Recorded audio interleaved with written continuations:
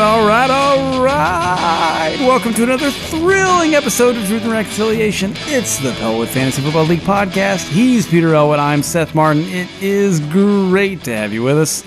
Peter, I hope to hell that you are miserable. How are you, sir?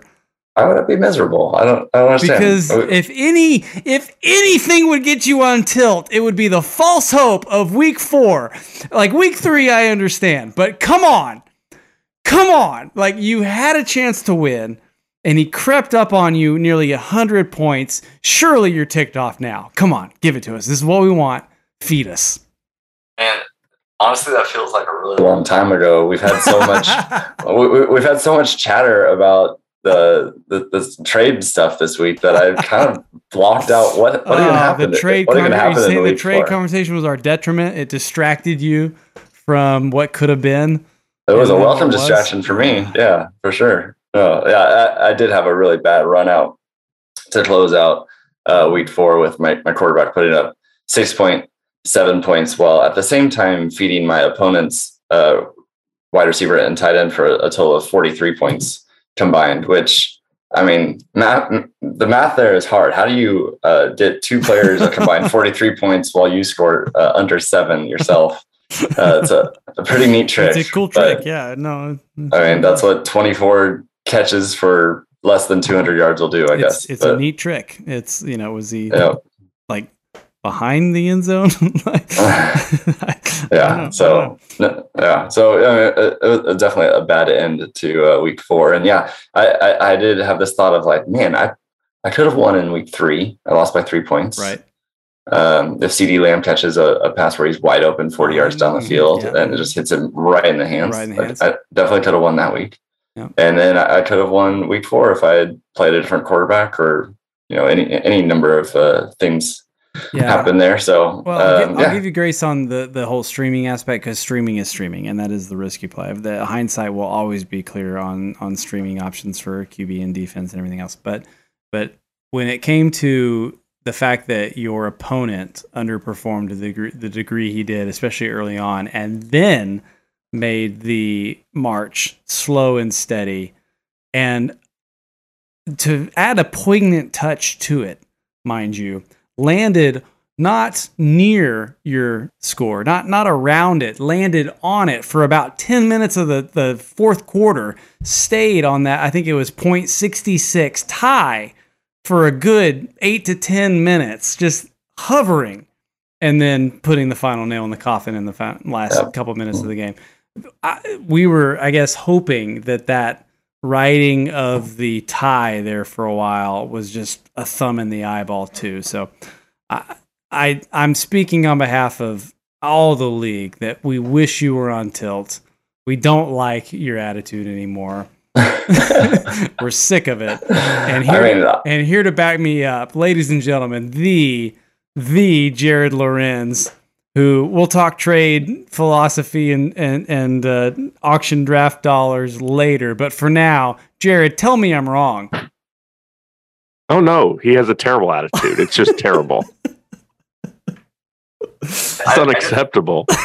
I wasn't lying last week. I've totally reached acceptance. Like, my team is bad. It's not going to win this year, and I want to win, but it doesn't bother me when I lose anymore. And it baffles my mind that anyone gives one iota of thought to me or my team. It's just totally irrelevant this year. What a perfect victim. It's not a factor. So y'all don't have to think about me at all. Go on, live your lives, do your thing. Don't worry about me. Jared, welcome to the show. Thanks for stepping in, and congrats to you for a great draft and a great season launch. I've been singing your praises for a few weeks. Peter has been living in a fairy tale, but number one draft grade right here. Gave to Jared, so I've been singing his praises from draft day. Okay, so. Undeserved number 1 draft grade. Okay, let's not pander in the first 3 minutes of the show. We got to wait till still looking pretty strong there. Half an hour into the show before we start dropping that crap. All right, so Jared, so you come out of the gate swinging. I want to talk to you about your draft strategy before we get into further discussing our our hopeless commissioner. When you are thinking about the draft this year, what is different for you based on last year, especially in your performance last year, but then just ongoing like league dynamics and league innovation with the trade dollars this year? What was your strategy going into it? I think there'll be more different next year than this year. There really wasn't anything different this year so much, I don't think. Okay. So how would you sum up your strategy? No, why? I can't give you the secret sauce. No secret sauce. We have the analytics. Gosh. Did it change your draft strategy at all to start with $191 and a higher price keeper than you probably had before? There you go. What cup was like 26 or something like that? So you kind of started with less dollars than normal at the beginning of the auction. Was that really a factor for you, or not so much? It was. I obviously was kind of bummed to have. It sucks when you're on you spent some of this year's draft dollars trying to win the year before.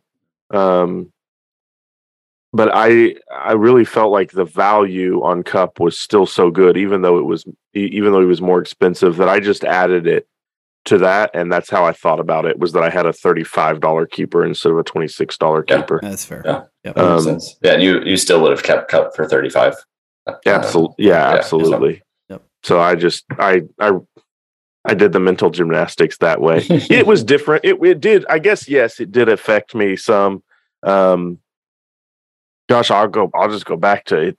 I did not mean to draft Davante Adams. I just thought he was too cheap at 45, and now I kind of a little bit rude that I did, because he hasn't been great, although I think he could be better. It's always that first player that we nominate, and it's been talked about that it's always the first player, but every year the first player nominated goes for too cheap. Mm-hmm. It's been Gronk multiple times, I think. Yep. It's been Davante. It can be a running back. It doesn't matter what position. They always go too cheap. Yeah. We didn't notice it until I think maybe 2 years ago, maybe last year.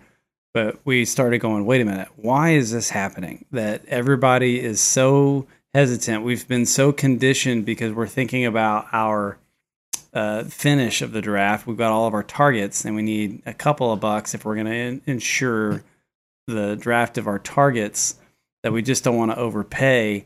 And we're also kind of feeling out, like, what does everybody else think? Like, I know what I think this person's worth, but what does everybody else think? What does the economy of the draft think? And it slow plays that first. And so, like, I think that the awareness factor of that has increased, and therefore your chances of getting a deal in the first couple of picks in the future, hopefully, has decreased because of our awareness. But at the same time, I say that, and lo and behold, what does the past couple of years say? It doesn't matter. Like there's some deals to be had.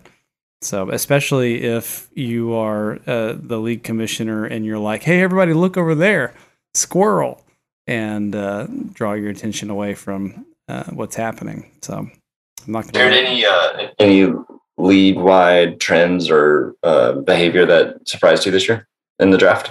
Yeah, actually.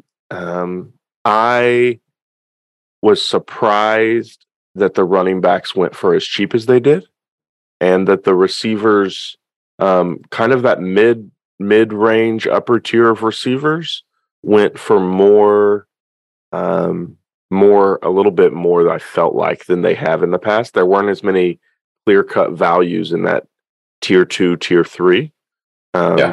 You had to get down into the tier 4, and even some of the tier 4 guys went for more than I expected them to.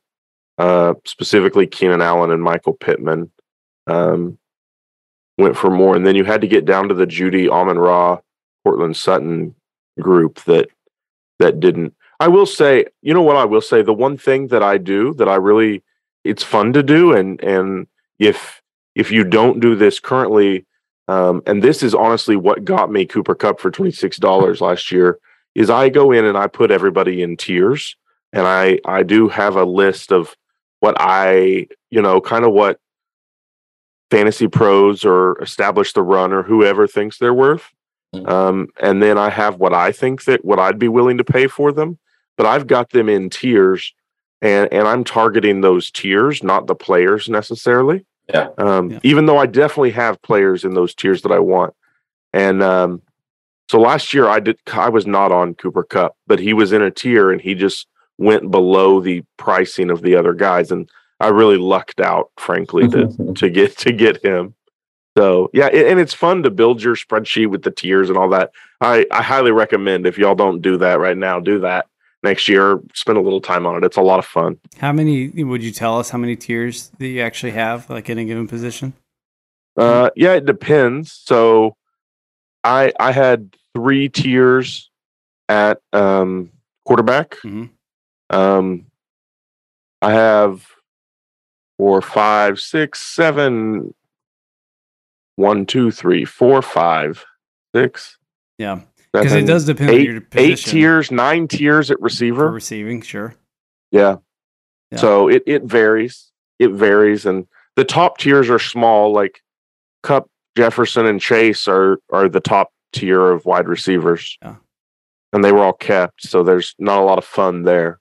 All right. Well, so as the expert of fun, you have been known in the league to have plenty to say about what is most fun and what brings the most value to the league. That's going to take us shortly to the trade conversations that we have and evaluating the auction draft dollars. Before we get there, though, I really do want to say, man, I want to ask a question, actually, because you are a formidable fantasy football player, and I want to hear you admit that you're pretty good at this game. Are you willing to do that? I try to be pretty good at it. I'm pretty good at it. I don't know. I listen to a lot of podcasts all off season, so I will say that I come in with knowledge and a drafting strategy that I've spent a lot of road time listening to people that are better at it than me talk about it. There you go. So you're well informed. And there's a fine, well, I don't know, not so fine line between humility and admitting that all of this variables in the world of fantasy football, that nothing is actually predictable and anything can happen, and Occam's razor and all these things, Murphy's law. But then on the other side of the spectrum, you got full on pandering. So people are pretty quick to, in our league especially, to jump on you, to dogpile and accuse you of pandering because you may be a realist that comes across as like maybe a little naive to reality when it's like, dude, you are on fire. You're crushing here. You have every chance to win. You're like, well, there goes the season. We're like, okay, buddy. Like, how much of that is like feigned humility? How much is it authentic humility? How much of that is leaning into the unpredictability of fantasy, and how much of it is pandering, really? No, it's 100% all heart of hearts. I've heard that before. 100%. I've heard it before, and I should warn you, it doesn't always work to give you the advantage to win. No, this is the thing. It's a drive to be better. It's a drive to do better, and a drive to put the best possible team together. I made a mistake this year. I made a big mistake. I drafted Aaron Jones for $41 after letting Saquon Barkley go for $40. Barkley had the higher ceiling. I had him one spot below Jones, which was fear. And I kind of talked myself onto Jones right at the end of draft season. And that was a big mistake. And now Saquon is pretty close to, if not the consensus number one rest of season. And Aaron Jones doesn't look like a consistent performer. So stuff like that, that's why I say, my team could be so much better, should be so much better. Mistakes like that should not happen. You are currently sitting, 4-1, I think your toughest week, your loss, if you will, was week 3, and that was the week that Lamar Jackson put up board like nobody's business, right? He had the game of his life. You just had a couple of you had a lot of points on your bench that week. Am I right? Mm-hmm. So I did. Well, and you went up against a guy who scored 199. Like the top score of the league that week, right? The one week he lost, the opponent scored 199. So yeah, I mean, like, and then you say, oh, I didn't draft a championship caliber team, and all that sort of stuff. I mean, that comes with a flag flying behind you of back-to-back championships, 3-1 record, second most points in the league. All that sort of stuff comes with it. So it's kind of like, well, really. So you can understand how we'd be like, dude, when you say like, oh man, this is terrible. We're like, well, your version of like not good enough compared to our version is, oh man, I may not have a lock on the championship game like I want to. Isn't that the goal, though? Well, sure, but not everybody is as informed or as saturated, I think, in knowledge as you are. Maybe not. I don't know. I truly am having fun with it. It is fun. It's fun to have won twice, especially after feeling like I'd been around for a little while and not won. Yeah,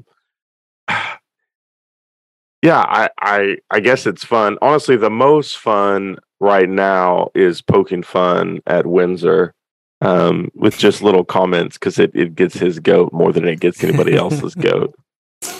Well, I would say that ultimately my perception of you is one that deeply cares about the league and the quality of it. And anytime you've brought attention to something, whether it's a rule and its implications or its impact or a trade consideration or whatever it is that you've highlighted for league consideration, my take has always been that you care about the overall league and its culture and its, its consistent fairness for fun, and not just self-serving attitude. I don't know. Our commissioner may say I've tried to push the envelope a little too much to be deserving of that high praise. Well, that's why I want to present my side of this perspective, because I want to hear Peter's counterpoint, especially in the context of the fact that Peter has been lamented. Hopefully, sometimes it's hard to be commissioner and lead member at the same time. Yeah. Right. And the cross you carry, right? Am I right? Yeah. So I'll take it. I've been here before, been called into question before as commissioner, and my role in the integrity of the league and all that sort of thing. But we survive. We survive anyway. What a willing martyr, just ready to take the shots. Not the hero we deserve. So I think one thing I think where Jared and I differ on point of view on fantasy football, I think and a lot of times is, and I feel like Jared often tries to minimize risk as much as possible and remove some of the variance from the game as much as possible when it comes to if we should have defense and kickers rostered and should pass interference calls count for fantasy points, and willingness to chop a pot if you get down to playing poker heads up, and how quickly you'll be like, hey, let's just split it, call it even, and not worry about getting down to a winner and loser here. We'll just we'll both walk away with half the pot. Those sorts of things. I think just a personality difference of with fantasy football. I like having the variance there because I like seeing and experiencing the tilt myself, because that variance does create tilting situations where you've got kickers beating you, and it's like, I've done everything right and I got beat by a kicker. It's like it's rough. You paired a 2 on the river, and there it is. But then it can go the other way as well, where it can also be a wonderful surprise at the same time to win in that way, or to get down to those last second moments of the game and your matchup be hanging in the balance.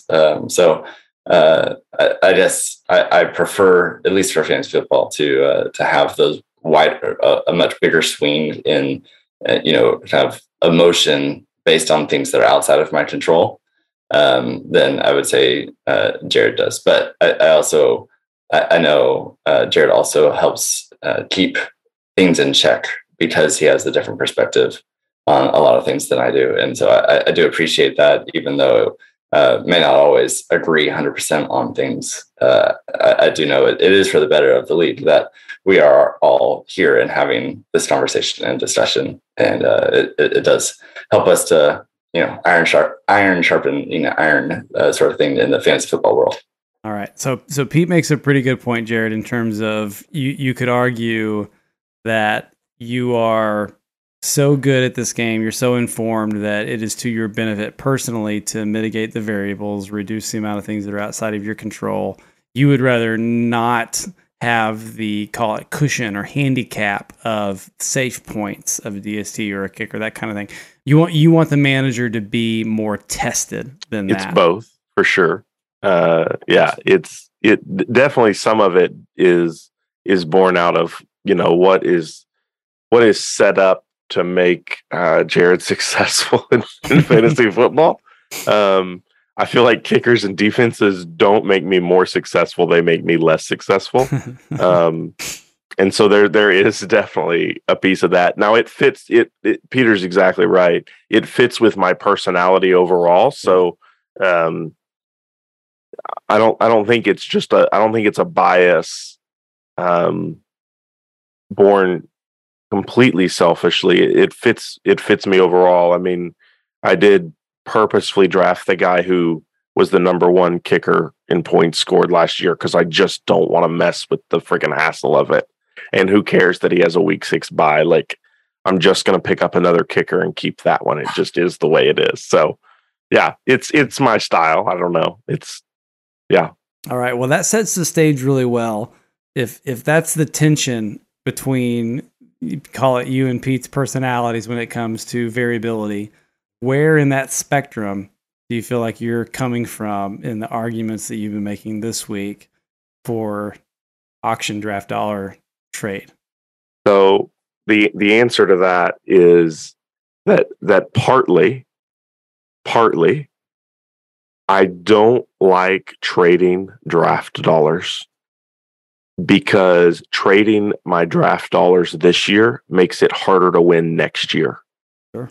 And I don't want to win this year. I want to win this year and next year, both.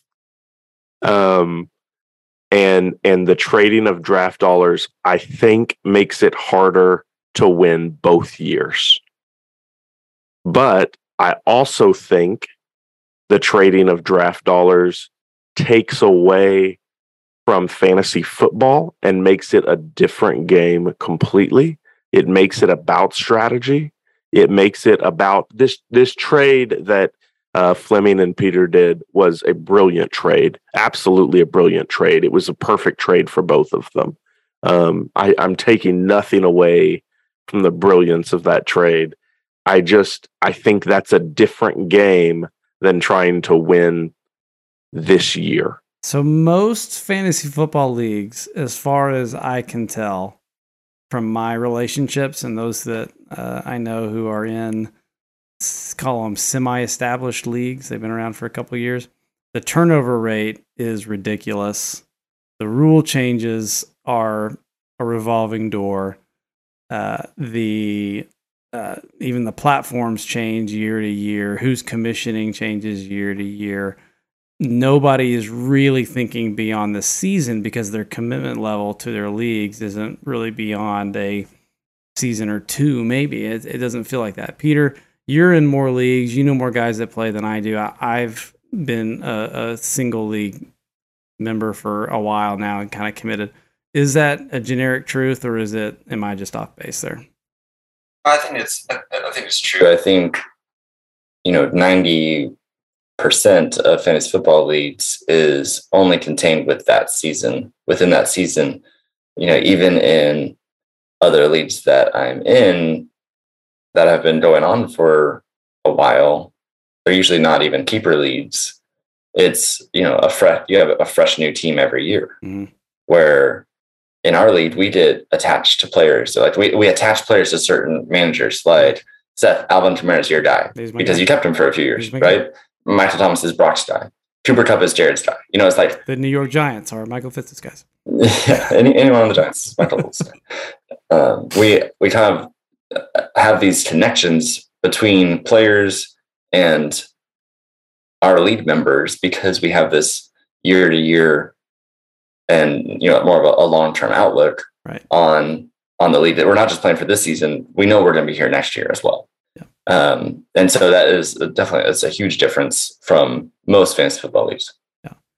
But if that's true, that's a counterpoint to you, Jared, because that actually validates Peter's rebuild thinking. Yeah, absolutely. And it's a great way to play. It moves our league closer to a dynasty type feel, which we're not a dynasty league, you know, we're keeping one player. It moves us a lot closer to a dynasty feel.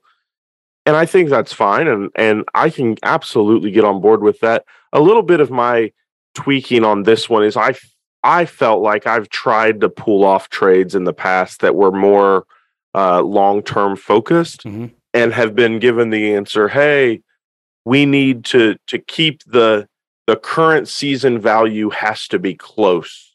The trade dollars, they're thrown in to kind of even out a trade at the end, but the trade has to be close.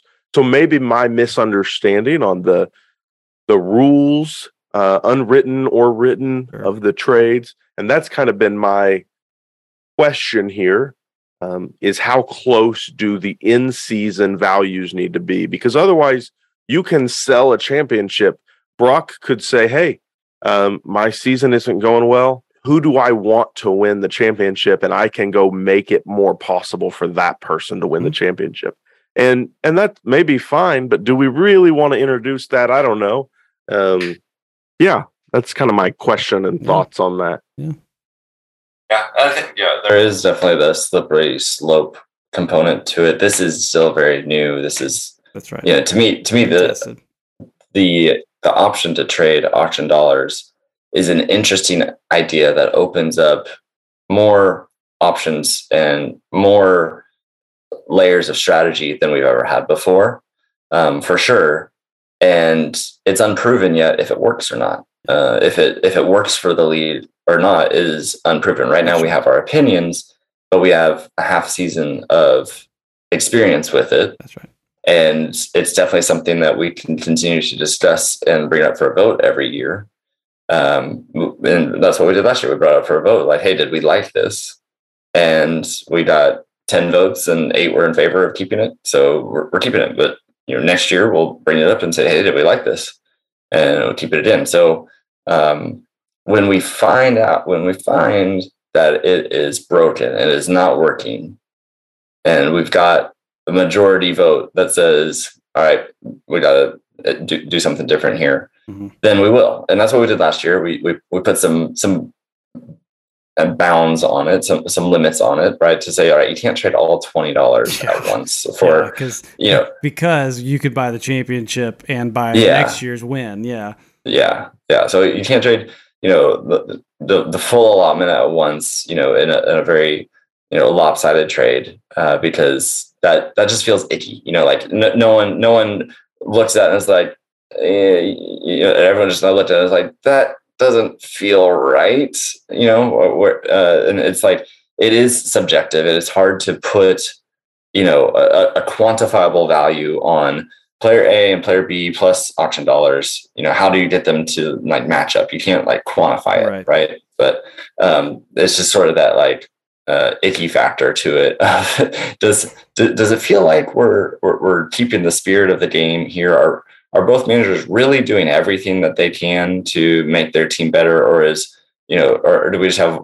It doesn't feel like it's just one manager either taking advantage of the other, or one manager who's just like trying to help out another and doesn't really care about what it means for making his team better, or even giving everyone in the league the same opportunity. I think that's another thing is like everyone in the league should have the same opportunity. If someone's trading auction dollars, everyone should get a chance to go for those auction dollars. And and let the free market system play out of who's going to make the best offer or whatever, so that manager who is trading for or receiving auction dollars is giving everyone a fair shot at them. Sure. In which case, I didn't do that this time. I didn't ask everyone if, hey, I'm looking at a trade Jonathan Taylor for $10 of auction back, because I knew exactly what I wanted. And it was exactly the player type that I got from Chris Olave at the draft cost that I got. And so, I was going to ask Jared, do you want to trade Chris Olave and Fleming? And if he said yes, then I'm going to do it. If he said no, then I was going to sit. I may have gone and asked about Drake London or something like that, but there was no one else. There was those two guys, rookie wide receivers who are already earning target shares in their offense and would be good keeper values next year. Those were the only players I would be interested in. And so, it was a very specific situation for this deal for me.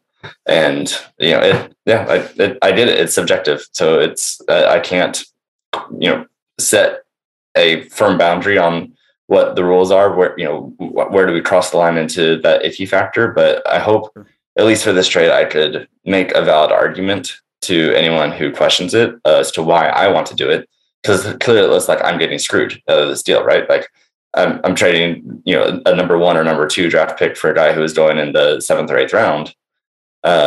It looks like I'm getting screwed, but I could make the argument of why I want to do it. And I hope I could make a valid point. And that's only received as valid if you understand what we were talking about a minute ago. And that is that we are a league that thinks well beyond this season. If you're just thinking and limited to the season, it makes no sense at all. It is propping up somebody at best. It's phoning it in and then just selling off your stuff to the highest bidder just because you want to screw somebody else. That's how it would be perceived if we were a 1-season league, period. But we're not. And the more we lean into that, the more value. Because, Peter, you're 0-4. I'm sorry for that, because coming from the man who just had to film an NFL combine, I do not want or wish, as much as I want you as the villain to freaking just be mad and be on tilt every now and then. I don't wish losing the greatest fantasy football league in the world on anybody. So yeah, what is your best move? It's to think about the next season. And what are those 2 chess pieces? It's keeper and it's auction. Well, as of this year, it's auction draft dollars. Those are your chess pieces. And so you just made a move that gave you option for both. And that is well played. And it's not too early to do that at 0-4. Yeah, probably, I guess. I don't know that the timing matters. If you really believe that your team isn't there, you might as well do it. The earlier, the better. Okay. Well, then that's what the distinction comes down to: is are we okay thinking long term and letting that value actually have its day inside our current trades? Well, I think I'll say the biggest argument, this trade or this rule was not my idea, not really my baby. I'm the arbiter of it. And now I guess by default I've become the fanboy of it because I've just made this trade. but man, once again, you just managed to thread that needle. Why does everybody hate you? I can't remember. What is it like? if there was a majority vote to get rid of it, I'd get rid of it.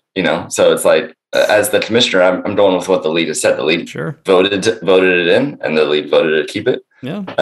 So we're rolling with it for now. But if I were to make an argument for it, the biggest argument I would make for it is that the worst part of fantasy football is when someone checks out and stops managing their team and stops caring. Even if it's one person out of 12, it hurts the whole league, because then everyone looks at that, that team on their schedule and is like, oh, that's an easy win. And everyone else is like, oh, crap, I need this guy to lose. And he's playing this guy who has 3 injured players in his starting lineup and doesn't care.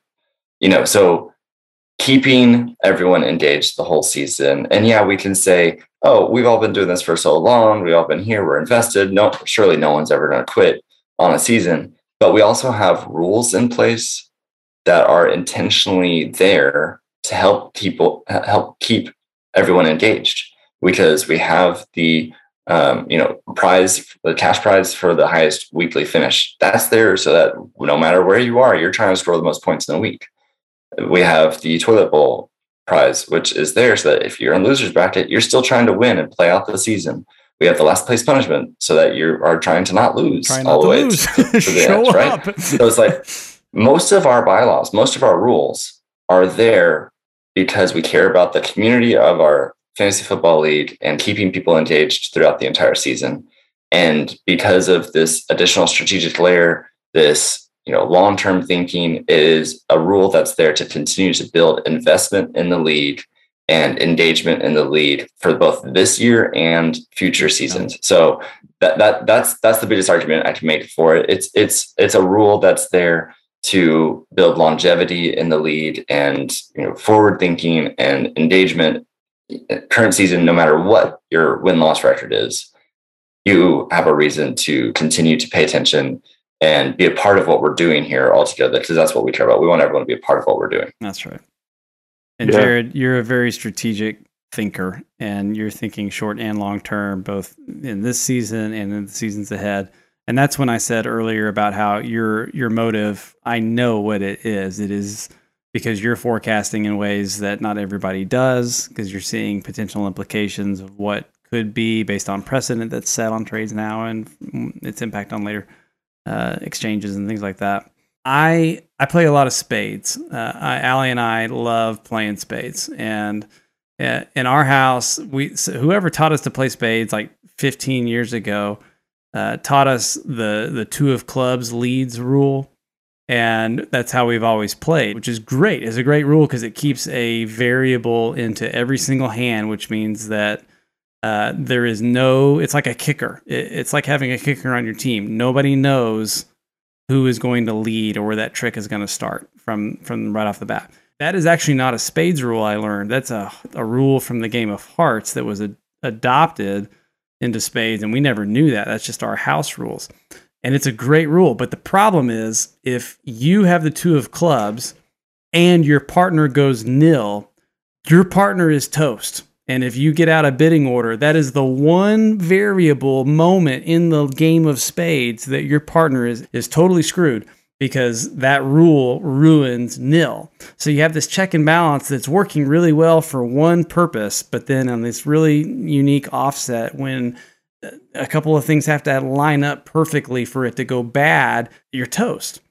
I think that analogy is where we are in trying to figure out what is the implication of the trade dollars in the auction draft, having them early on and as an advantage going into the draft, and then using them to set up your situation or your next season ahead. We don't know the full implications. We're willing to admit there could be some really serious implications. And I think that what I see you doing is waving the flag and saying, this is one of those really serious implications. And the question that I'm asking, why I say I don't know if we have enough data to make the ruling, is to say I don't know if that situation is a rare moment because of all the things that have to line up for that to happen, or is it just systemic where, it's disrupting nearly every hand that we're playing here. Yeah, absolutely. It should not be a rare moment. If we proceed with this, which again it's maybe not the way I think we should proceed, and I don't. This may sound bad. When something new is tried, is put forth, there's usually an adoption time, a time that it takes to adopt and figure out the right way to play.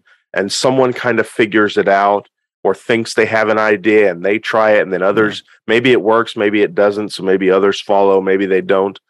I really believe that in this environment, at least 4 teams at the end of the year should have $20 extra of auction budget. And probably the 4 strongest teams should be down $20 next year. Yeah. And going all in trying to win this year. So I don't think it's an infrequent thing.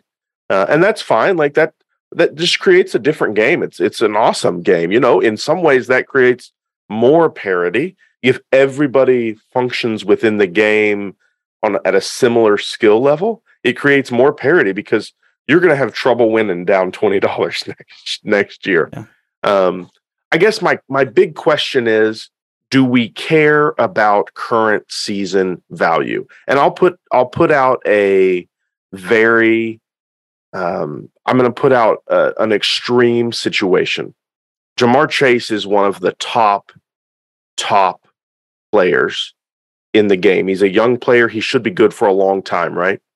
Let's say that Ja'Marr Chase next offseason isn't going to be kept. Let's say where he's in training camp and he suffers a season-ending ACL, torn ACL, and he's not kept because he suffered that injury, and he's not drafted, right? Except he is drafted. He's drafted for $1 or $2 or $3. Because in our league right now, if you draft someone, you can keep them even if they were already injured. Okay, so we kept him for $1. Okay, or we draft him for $1. Stash him and then IR and let him ride. Yeah, IR. We're going to keep him there all year. But then someone else drafts Jonathan Taylor, who's doing awesome, or whoever that's doing awesome. And then there's a swap of those two players. The guy who drafted Jonathan Taylor, miraculously, his team sucks. And miraculously, the guy who drafted so miraculously. Most of us were saying it was a C team at best, except for the owner, but go on. Yeah. So then could we just, that would be a great keeper. Ja'Marr would be a great keeper the next year. Is that a fair, he's not going to play all year. Like, is that a fair trade? Is that an allowable trade? There's no value this season. Where's the line, I guess, is the question that I really... Well, and that comes back to that dichotomy, that tension between this season and long-term building, and where does the value fit? And Peter made the argument to say, well, I'm leaning into the long-term here, and you're saying, yeah, but at what point does that tip into really disrupting the current season? Well, what I hear Jared saying, which he has said before, to his credit, is that as commissioner, I need to set the rules to save the league from Jared. Because it will be systemic if I'm involved, Seth. It will be systemic. Because if the rules are not there to protect the lead from Jared, he will go right up to the edge of them, like with this scenario that you just described. Never even thought about it. I never thought about it, but obviously Jared has, and that could create an icky feeling to the deal, right? But who's the real villain of the league is what Peter's asking. I think what I said earlier still holds, though, is that we need to let the free market system work in that situation, where if someone is looking to trade that $1 Ja'Marr Chase keeper on IR, it needs to be more than just a one-to-one conversation with one other manager. It needs to be opened to the whole league of like, hey, I'm looking to trade Ja'Marr Chase at his keeper value so I can get a stud player back to compete more this year and see, who comes in with the best offer.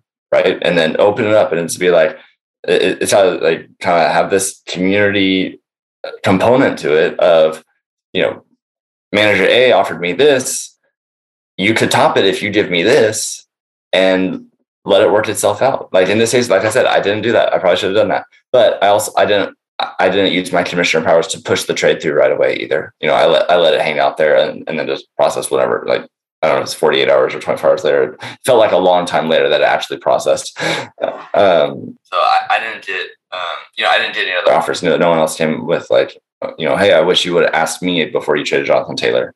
And I don't know if anyone could have offered me anything else. Like I said, Olave was exactly what I wanted. So, I think that would probably be my one counter as commissioners. I won't push those trades through right away. If it involves auction dollars, they've got to be out there for 24 hours.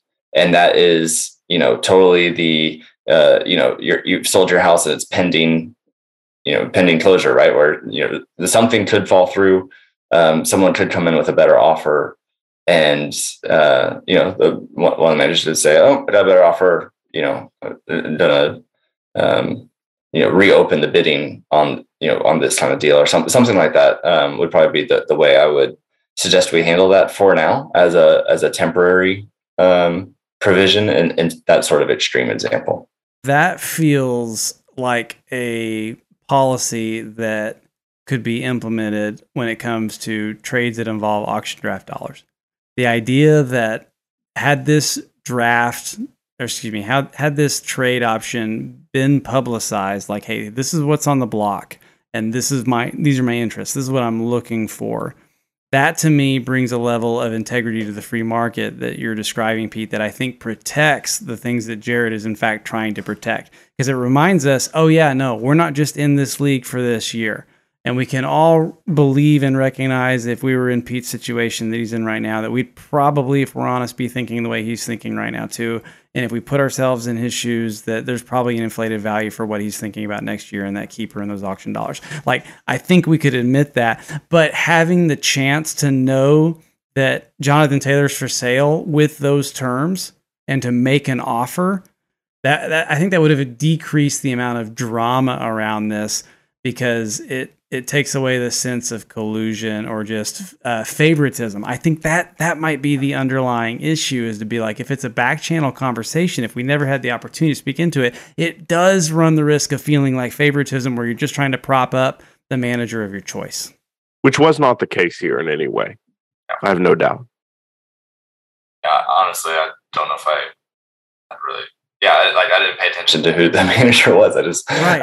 No, I'm not accusing. Sorry. Yeah, hear me. No.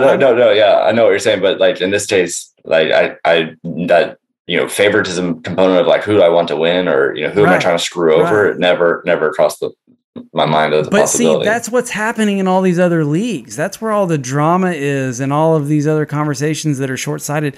They're vetoing trades because they don't want anybody else to have an advantage. They're like, oh, what's this trade look like? Oh no, I'm playing him next week. I don't want that trade to go through.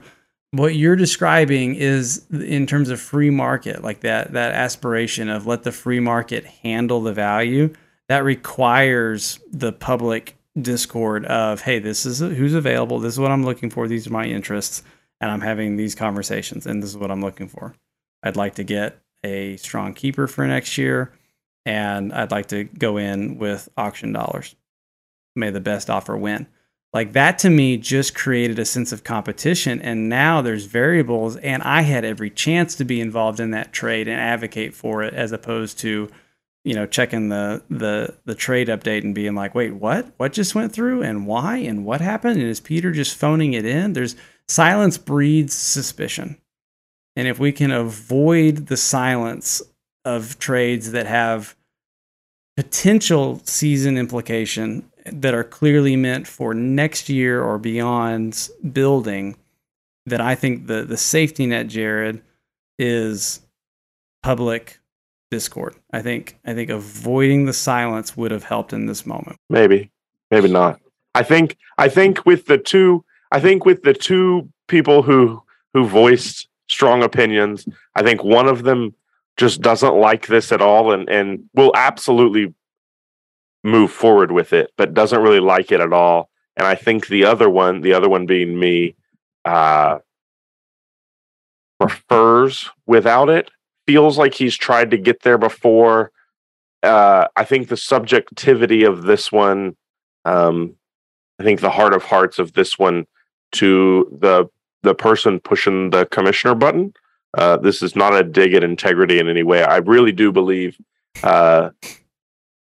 my values, if we're playing it this way, I think potentially, Seth, yours and I trade, our original trade from last season, could have gone through if we were playing it under these rules. That's fair. That's a fair point. And so I feel like it's a little bit of a moving goalpost, which was some of my... So the two who I think voiced strong opinions anti this trade, I don't think that it would have been helped so much. But I do think that this conversation is good because we know where things are. It's been talked about more publicly. That's it. Not because it had been hidden before. It just hadn't been talked about to this level. Right. But that is the antidote to collusion. You're not hiding anything, and that curbs the sense of that suspicion and doubt and, oh, he just back channeled this conversation to prop him up and get the best keeper, and and now we're all screwed this year, and we're screwed in the draft. Like both and. Like you just gave this player the best, running back, and now we're toast against him this year. And also you're going into next year. Mm-hmm. So you just screwed us not one season, but two. Right. I think that if we're going to do that, it requires some public discord. And two, it requires the league to accept that we are, in essence, like you said, Jared, a dynasty league. We just have one keeper. I think if we go back to the example of last year's trade that, between the two of you, that we basically said, well, we got to change the rule here. Right. It was a RB1 and a wide receiver 1 for $15 of auction value. There's no keeper value. It was 15. It was, two players that were top 12 or close to it at the position. Maybe Deontay Johnson was wide receiver 2.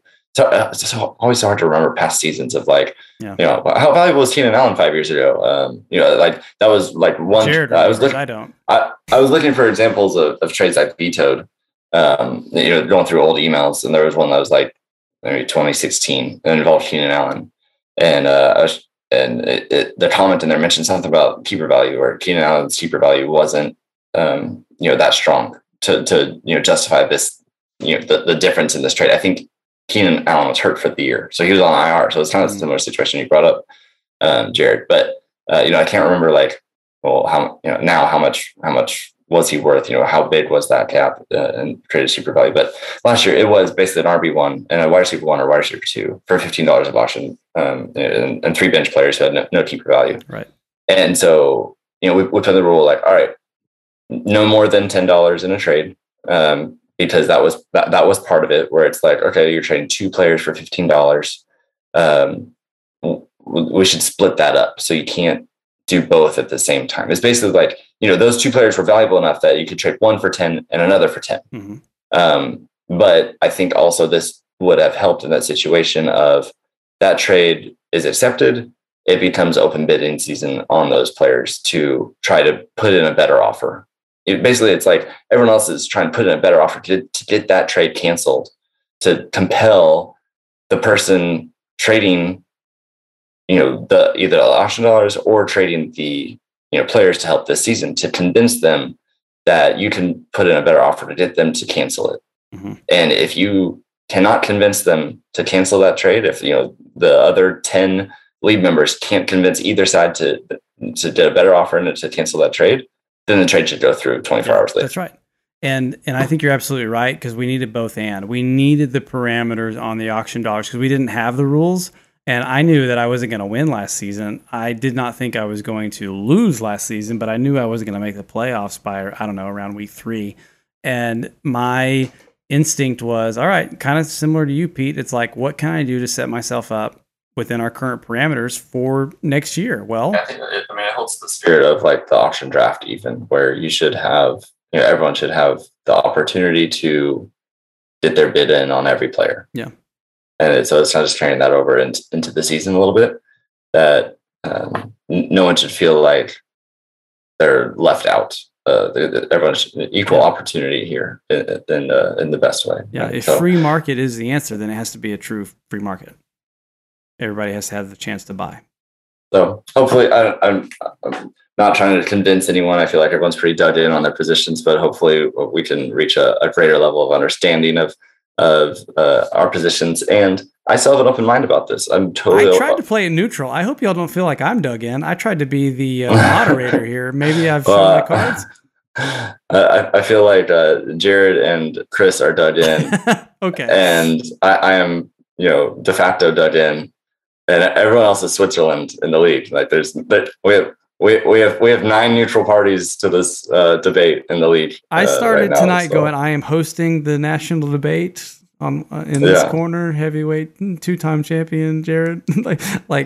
I genuinely want to argue or stand in both circles, and I think I genuinely can, because Jared is making very valid points and arguments, which are valid now, but I think what he's really doing is just putting a stake or a pin in it for when it comes down to. In fact, I think he admitted as much, because he actually referenced his own comment and said, just leaving this here for when we come back to it in the off season to actually vote on it. So he's literally putting a pin in it and making his arguments known and understood now so that nobody forgets in the passage of time and go, it wasn't that.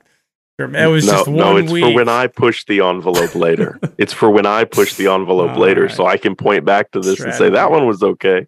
Strategy. I love that. Well, tell you what, Jared, I'll say this. You have been, once again, an exceptional winner and an exceptional, manager this season and a great podcast guest tonight. But I'll say this. What I'm most grateful for, Jared, is that last week you gave Peter enough false hope to believe that he could win, and you waited until the last possible second to beat him. And for that, I am so grateful. Just thank you. Thank you. You're so welcome. We all knew it was going to happen all along. So. Well, I would expect nothing less. Hey, good luck this week, Jared. We didn't talk much about week 5, but you're up against the equally hot Chris, the barbecue disciple Windsor, and he is 4-0, and you got a tough matchup ahead of you. Man, we're coming to the midpoint almost, guys. We got 0-4 up against another tough week on Charles with Pete's matchup. He predicted 2 losses. Charles, I just ask that you give Pete as much false hope that Jared gave him. That would make my weekend. I'd love to come back down to any false hope in this matchup. Something will have gone terribly wrong for Charles. Terribly wrong. Nyheim Hines did 3 looks to start the game. One carry, 2 targets, and then concussed. He was probably going to score 25 points if he didn't get concussed. Yep. Even with the dumpster fire of a game it was, he was probably going to find a way to catch 12 passes. Sure. And then out. So that's my season. That's it. It's about as close to groveling as we can get here on the greatest fantasy football league in the world. This is his podcast. He's Peter Elwood. That's Jared Lorenz. I'm Seth Martin. Thanks for tuning in. Good night.